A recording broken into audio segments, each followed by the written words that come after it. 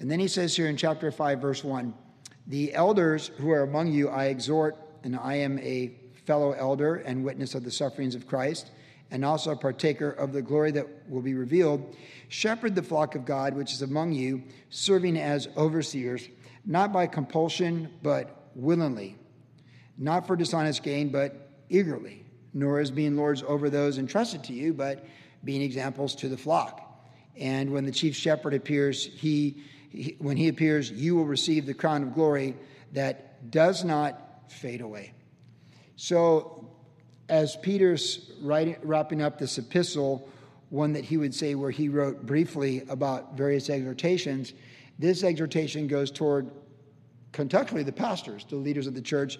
But, I mean, it's certainly principle for leaders, people serving in church, and there's principles there for anyone in leadership, whether, you know, you're a husband or a dad or a mother or whatever.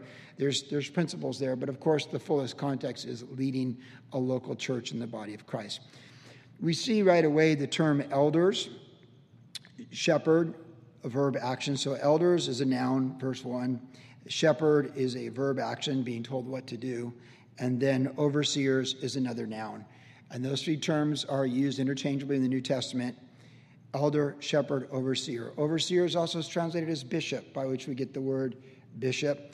And elders is, when he says fellow elder, it's soon presbytery in the Greek, from which we get, it's a co-presbyterian. So if you don't know much about church history and the various names of denominations, the bishop, overseer bishop, is also episkopos in the Greek, from which we get Episcopalian. So like the Church of England, Episcopalian, leadership heavy by one person. That's the idea there. So the Archbishop of Canterbury is like the Pope of the Anglican Church, Church of England, going back to Reformation. And we get that term from right here, this idea of one ruler over them all, which the Archbishop of Canterbury still is, similar to the Catholic model of the Pope, but different. Okay, and then Presbyterian is where you get the term Presbyterian from as well, for government, which the Scottish Presbyterian, the Reformers during the Reformation in Scotland, were the ones that really took this, and there's various denominations like the Brethren and again Presbyterians we get this term from. So what you really see in these opening verses is historically what men have taken to become two models of church government. A collective group, Presbyterian elders, or one key leader, a bishop over a region, and like in the Catholics have like the Pope, cardinals, bishops, and whatnot. I just bring it up because it just gives an idea to the different denominations throughout church history, particularly in the post-Reformation era, and where these models come from. And they come from this, a splitting of these concepts. In the Calvary Chapel movement, we tend to have that balance, as always, no surprise there, of these two thought processes. And we would say that in most cases of a Calvary Chapel church, you have a senior pastor that leads the church with other elders together collectively. So at Calvary Costa Mesa, Brian Broderson's a senior pastor, and there's a board of elders spiritually that help guide him and lead him in the church. And in America, we have a dual responsibility because it's not just church government under the Lord, leading for the Lord, but it's also because in America we have the nonprofit status for churches. Then there's legal requirements with Caesar, okay? So you have state tax, you have state issues with government, and you have federal issues with government. And so you have requirements as a church to have structures that Caesar, for lack of a better term, recognizes, okay? So you can have a church model and you can have the Caesar model, or you can have both, and that's basically what we have here at WG. And so I'm the senior pastor. I'm like the chief bishop overseer of the church. We have a board of elders made up of pastors like Brian Jameson and Jeremy Foster, Brian Nixon being another one who weighs in on things, and we often seek the counsel of Brian Broderson, who's my pastor, when we face various things that we think might be a little tricky or challenging. That's kind of like Batman and the Bat Phone. You know, we use that one for special occasions when we call Brian Broderson, but you know he always answers too, because he knows I don't waste his time. If I'm calling him, I got a good reason, and it's a vice versa. It's good to have people like that in your life, by the way. So if you're familiar with American Reality LA and the reality churches, we're identical to that structure. He has the same structure as we do. So often Pastor Chuck would say, he would point to the book of Acts and look at Peter with the 12 apostles, and he'd say, this is the biblical structure where you have a key leader, Peter, like a bishop, with other apostles, John and James and the rest, like elders, and Peter would be first among equals, but not greater than. Just like how we say in a marriage, the husband and the wife, the two become one, but someone has to lead, and we say that they're equal, but the husband bears responsibility in that sense to make that final decision, and he gives an account for it. And, in ministry, Pastor Chuck used to tell us at pastors' conference, he'd say, you really like to have a board because when you do things people don't like, you can blame it on the board. And I say that facetiously, but truthfully because he said that. But there's a responsibility, and we know that if there's not clear, strong leadership, sometimes a board can really help exhort people like Paul would exhort Timothy. But if you have a strong leader, that's great and that works. But sometimes, strong leaders, they in the multitude of counsel, there's wisdom, and you need people you need quality people around you that can complement your weaknesses and whatnot. In fact, I have to say, when Brian Jameson was here as our associate pastor, and we were really like a two-man team for a long time, Jameson and I think a lot alike. And I used to tell people, I'm the Gospel of Matthew, he's the Gospel of Mark. We say the same thing, he just says it with less words. Truly, that's how it is. But Jeremy's actually is a better fit. Interesting enough, I was just having this conversation with my wife the other day. I'm still the Gospel of Matthew, he's the Gospel of John. It's all flowery and just going in circles of love and, and like this. And I'm just like, according to the scripture, according to the scripture, according to the scripture, right? Or Brian Jameson is like Mark, immediately, because it says in Mark's gospel 29 times, immediately. And Brian would say what needed to be said, but he wanted to take action. And I'd be like, according to the scripture, according to the scripture. And Jeremy's like, love, kumbaya, people, and so that's what you want. You don't want a bunch of people leading a church that are identical in personalities. And I've never tried to clone Joey, and Brian Broderson definitely never tried to clone me to be him. Okay, we're influenced by leaders. Yeah, and it's good. So coming back to this, when Peter is saying, hey, I'm an elder, and I'm exhorting you leaders. I'm a leader, I'm an elder, I'm exhorting you leaders to be pastors and shepherd the church faithfully. That's the context. But I do bring this up because this is one of the few passages you get where you see these synonymous words of the noun for elders, the noun for bishops, and the verb for shepherding, by which, of course, we get the word pastor from. In Acts 20:28, Paul calls for the elders from Ephesus, and he meets them there in Miletus, and they are elders, and then he tells them to shepherd the flock of God, verb, as overseers, bishops, which he's made them of. So again, these three words are used in connection synonymously for title and action there in Acts 20:17 and 20:28 with Paul. And then when Paul's writing to Titus, he tells them to appoint elders in every city there in Crete, and that they're to be overseers over the church. So the two words are used synonymously in that context. So we think of the church, of course, in the early church too, we had apostles, prophets, evangelists, pastors, teachers. And really, those first 12 apostles were unique in how they were, and Matthias replacing Judas, so they're in the book of Acts. And when they're gone, you don't have anything similar to that. Now, apostle means messenger. So when people talk, a lot of denominations believe in apostles, and they'll call someone apostle so-and-so and such and such. Calvary Chapel doesn't hold that model, but the idea of an apostle was a messenger. So we often say that missionaries are apostles and that they're messengers, and they go out and they share and they plant churches and they do things like that. And that makes sense. And people often say that apostles are more like the great leaders in a church, like strong leaders over a movement, like how Gail Irwin was with the Assemblies of God movement, how Don McClure is with the Calvary Chapel movement, things like that, something similar. So I put all that out there, and let's bring it back in here to a spot where we can understand it. No matter what the structure is, we want to be governed by God, because Jesus has had the preeminence in the church, the local church and the universal church. And it is a flow down from the top.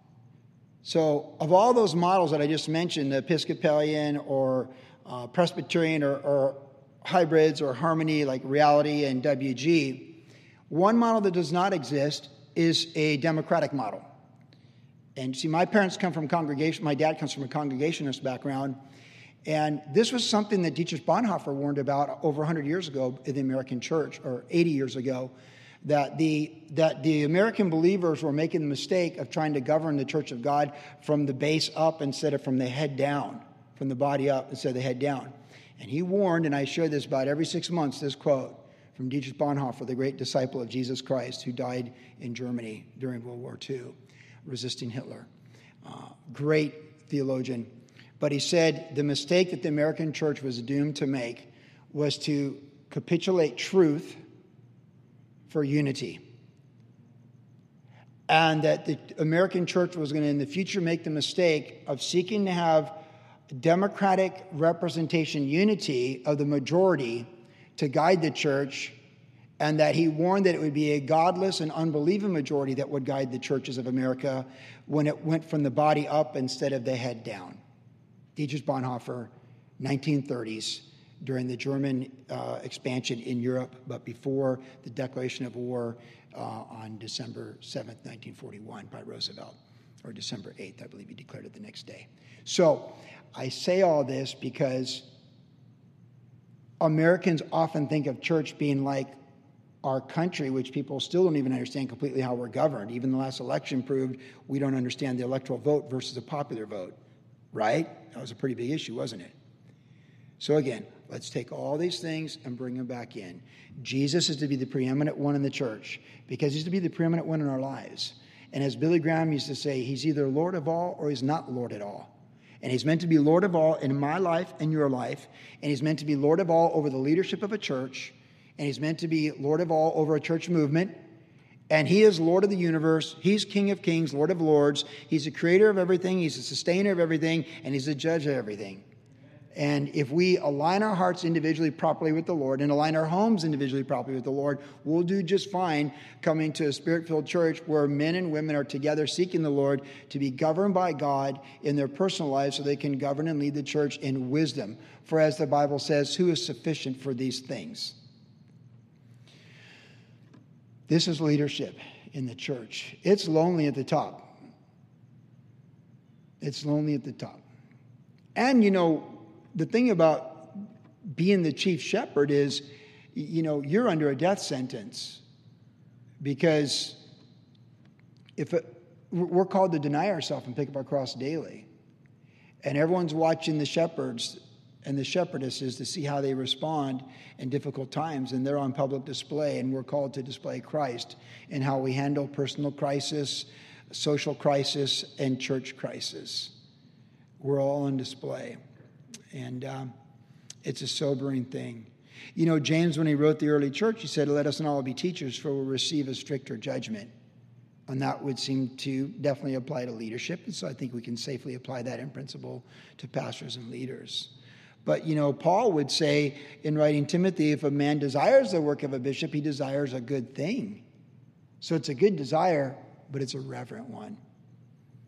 And so it's important that there are men and women leading churches, and I do believe pastors are only men, not women. But I do use the term shepherdess because women are nurturing and have great gifts and great skills, and we need them in the church to guide the church as well. As Pastor Chuck used to say, he was the head, but Kay's the neck, and he's making decisions, but she's turning that neck. And I just think that's really important because the danger of some churches based upon their government model is they put women in positions of authority they shouldn't be in, and that creates problems. And then some churches suppress women, and that creates problems. The gospel is liberating, and there's neither male nor female in Christ, but we're all one. So we're equally liberated, and we're equally called to the glory of the things that God has for us. But we need to know our role, and we're each to be faithful where God has placed us. And Jeremy's not called to be the senior pastor. He's called to be the associate pastor with administrative gifts. And he's godly and he's content in that role, and allows him to function fruitfully to the benefit of this church. And I'm called to be the senior pastor and the primary teacher. And much like Acts 6, we must give ourselves to word and prayer and not to serving tables. I let Jeremy worry about serving tables once a month in the gym. I need to be focused on teaching the word and being prayed up to teach the word. Amen? And we all have different roles. So it's important to understand this in a local church. And contextually, this really does come back to me as the senior pastor, and to Broderick and Garrett and Alex and Raul now in Texas, where he's at in that church, that Calvary Chapel in Fort Worth. So that's our context: elders, shepherds, overseers. And look what the exhortation is. Now let's make it a little broader in principle for each of us here in the room tonight, because I believe every scripture, every verse is profitable for us, every believer. So serving, we're serving the church. Okay, so that's something we can all relate to, right? Serving the church. Serving the church. Serving the church. He who's greatest in the kingdom of God is servant of all.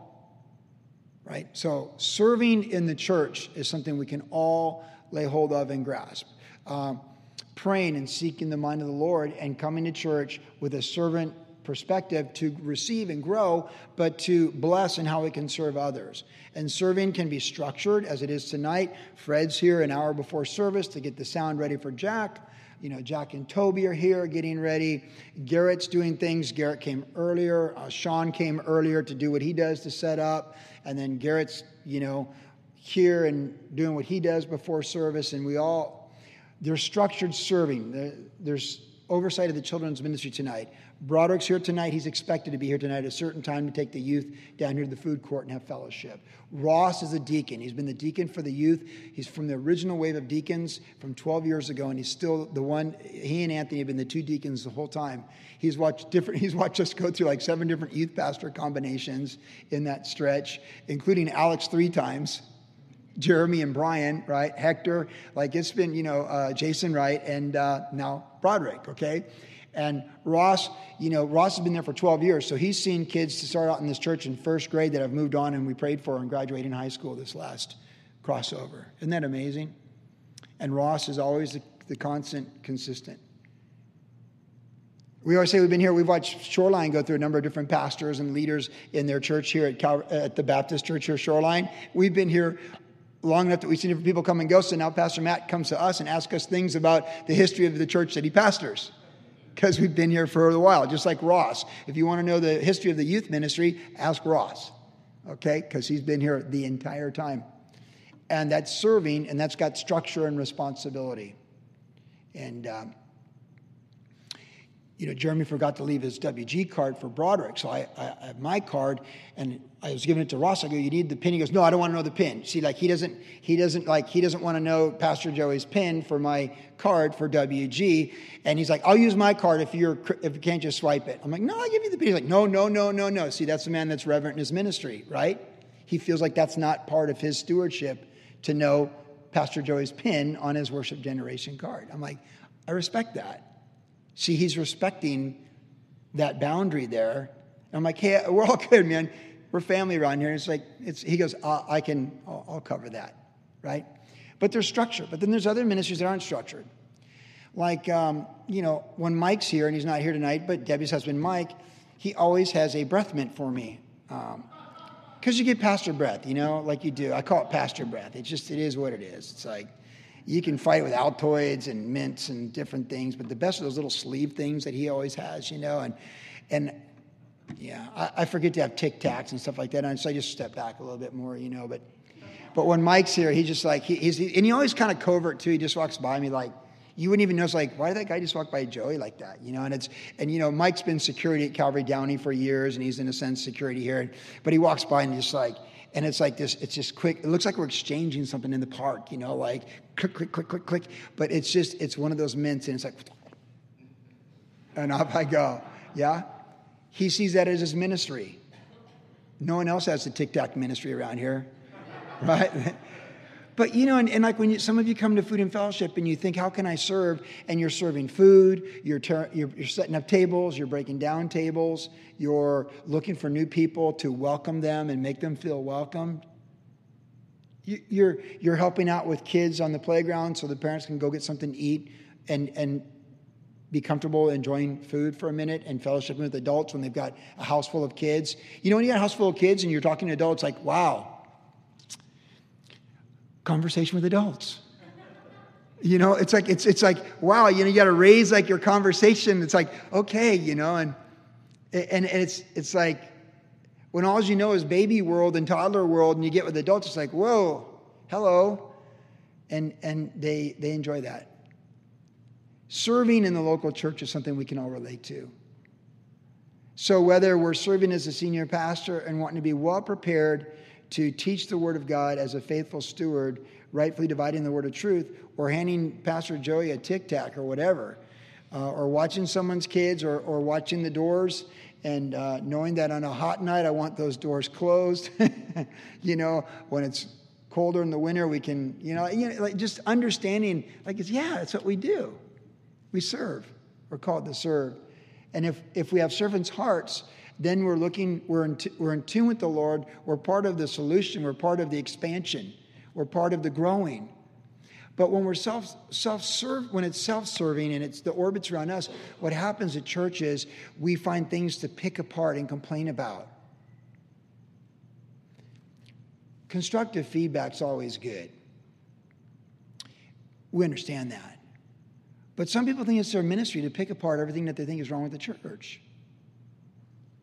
There's certain people that they want to critique every sermon. They want to critique the worship band. They want to critique the sound mix. They want to critique the stage setup. It's amazing. And they got to give their opinion.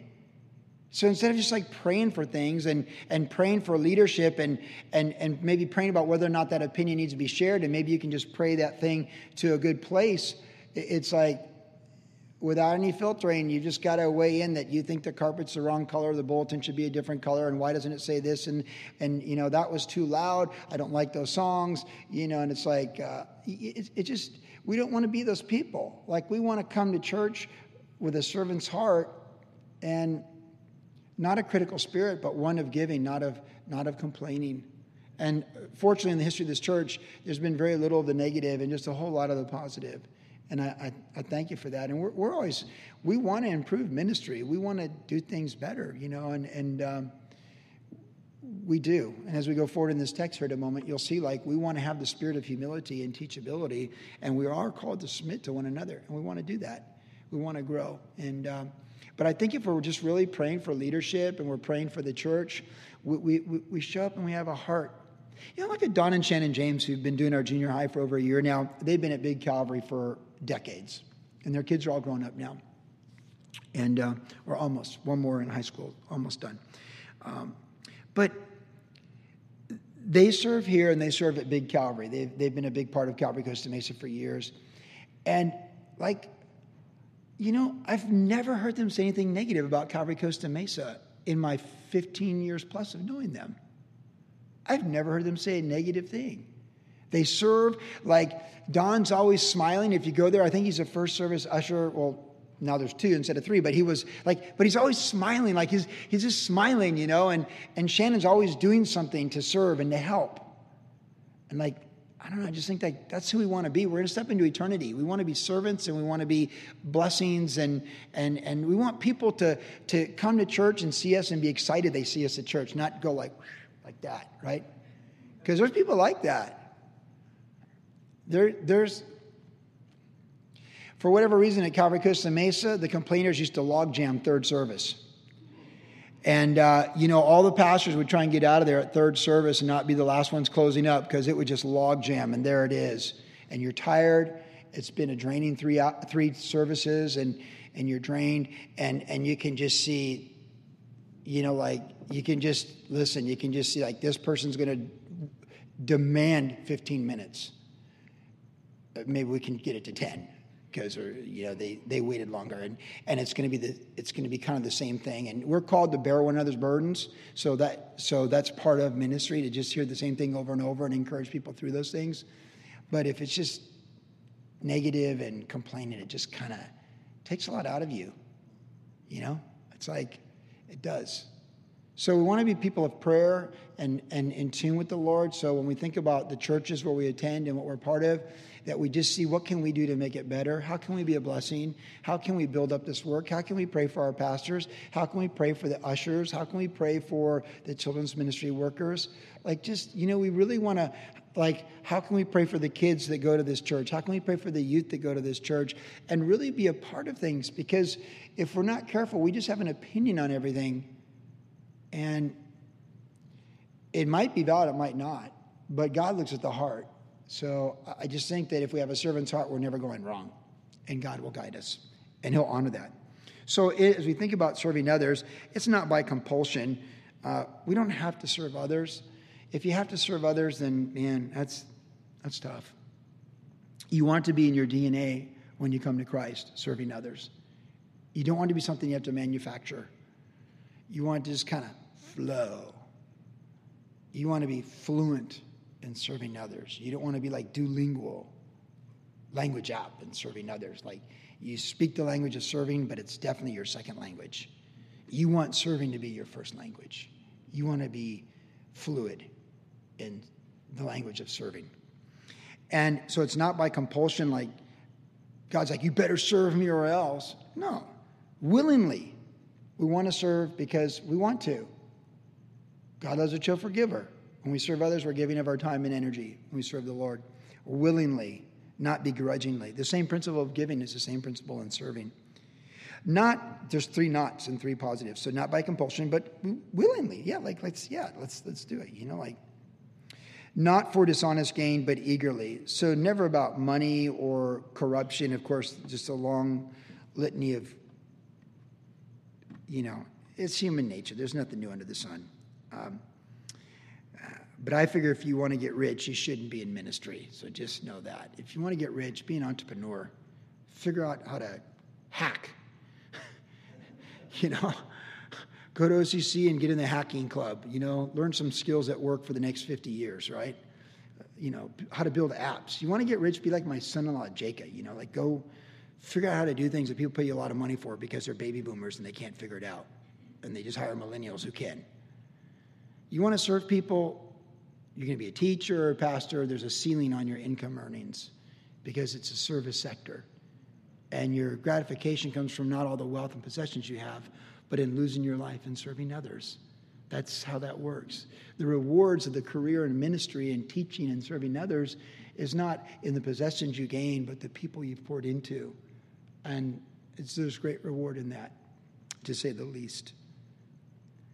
So it's not for dishonest gain, but eagerly. And by the way, the eagerly really stands out to me because we make time for what we want to do, and we have passion. To know our passions, we just need to see what we make time for.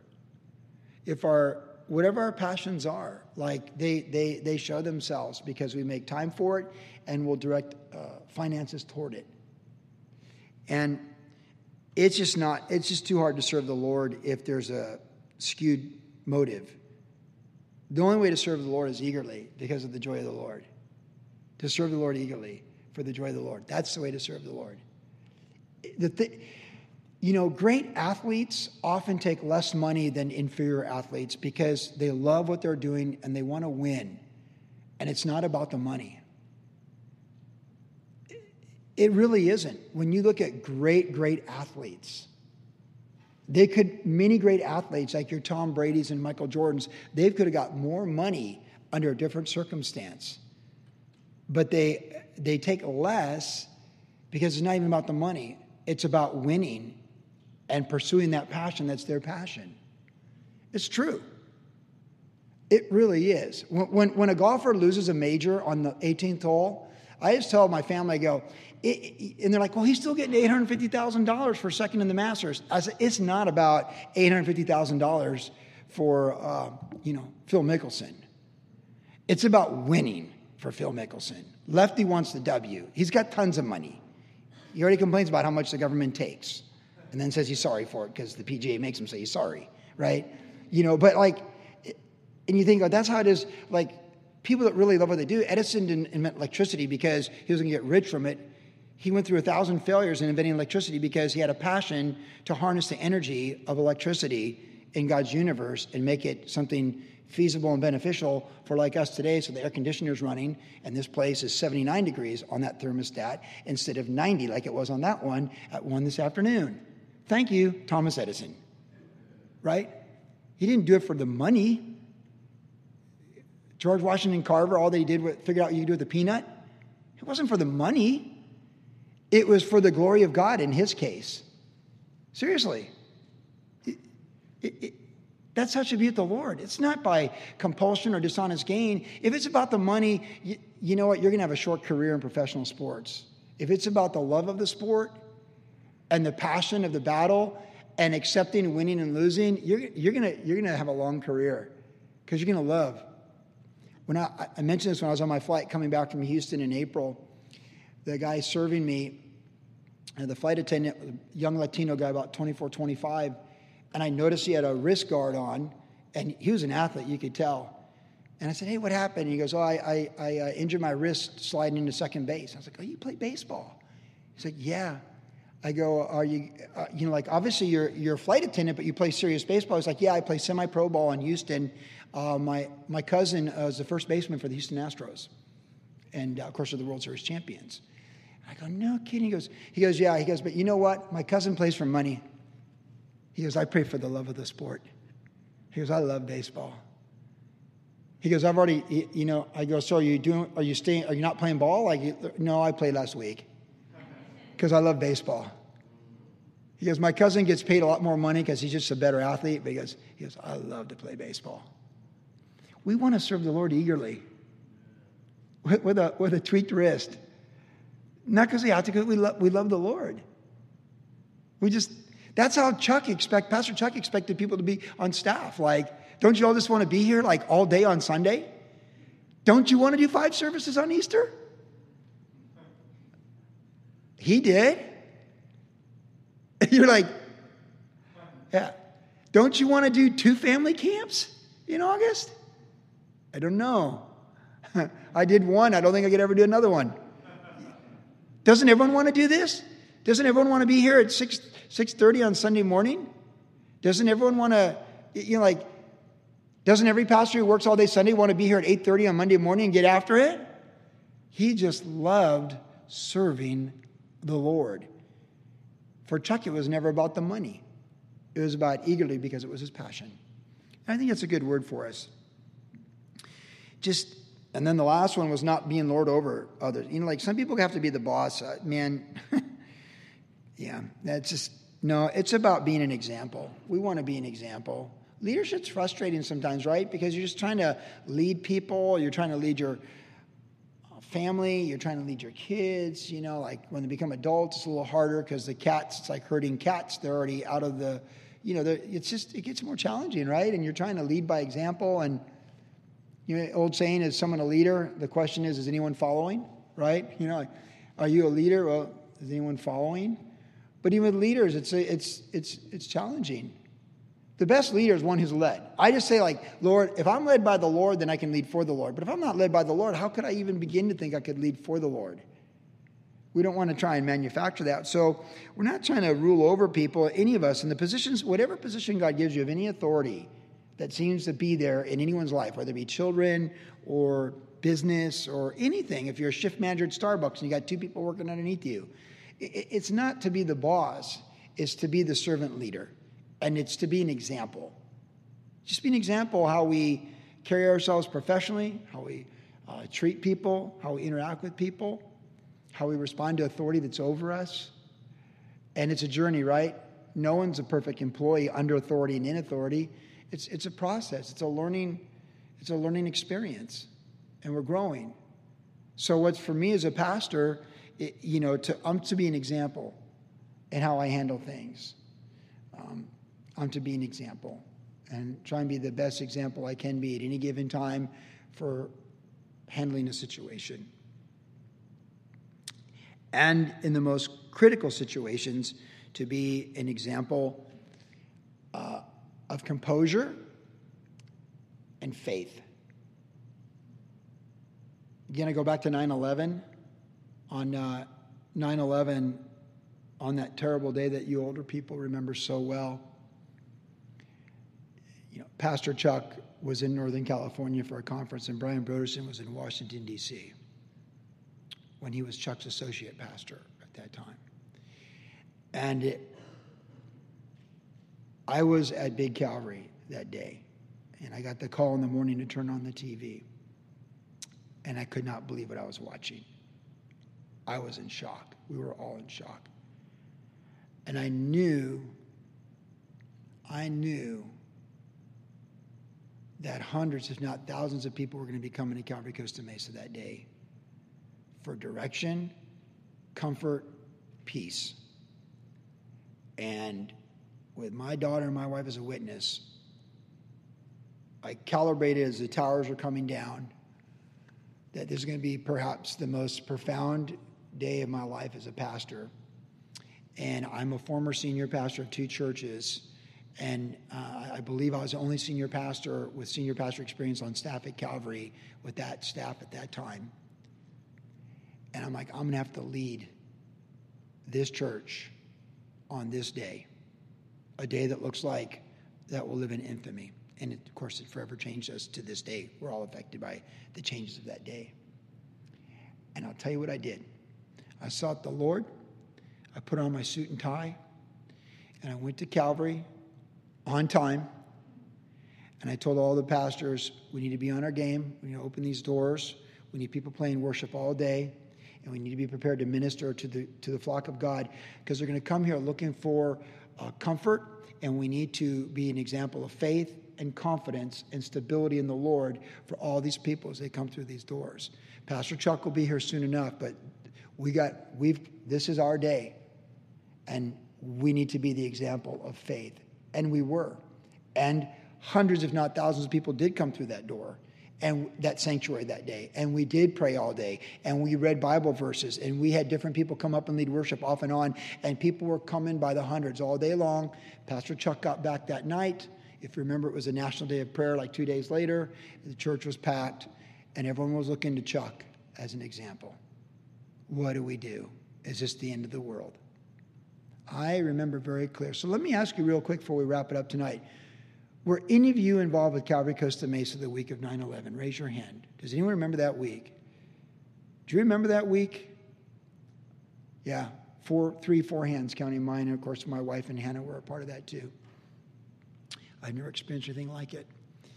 You see, in day-to-day things, people need an example of a godly Christian woman and a godly Christian man and how they carry themselves. Our kids need an example. Our spouses need an example. Our neighbors need an example. Our kids' sports teams need an example. The church needs an example. The world needs examples of spiritual leadership, of godly women and godly men, how we carry ourselves proactively, how we carry ourselves reactively in challenging circumstances. They need an example. And when there's a crisis, a personal crisis, people will come to the church, to you, to people they trust, who are examples for hope, peace, direction, and comfort and answers. They will come to you because you've built that trust with them through your example of serving others in the name of the Lord Jesus Christ. So you can minister on a difficult day like the memorial service we had here on Saturday morning, which many of you were at, because you're called to be the example. Or you minister to a broad community like Pastor Chuck, all those years of the fruit sown for decades. To me, the zenith of the credibility of his ministry was that week of 9/11. It's as if everyone that ever went to the tent or ever came to that church came to that church that week on those 3, 4, 5 days. And they found hope, they found an example of faith and stability, and they continued on with their lives with Jesus Christ.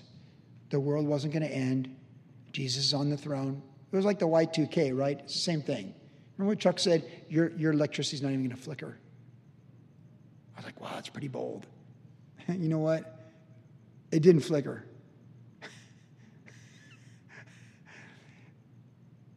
The world needs examples of servants that are led by the Lord, leading for the Lord. May He help each one of us to be those examples. Amen. Yeah, Lord, we thank you for your word here tonight in these first 4 verses, and we just pray that we could apply it to our lives. Lord,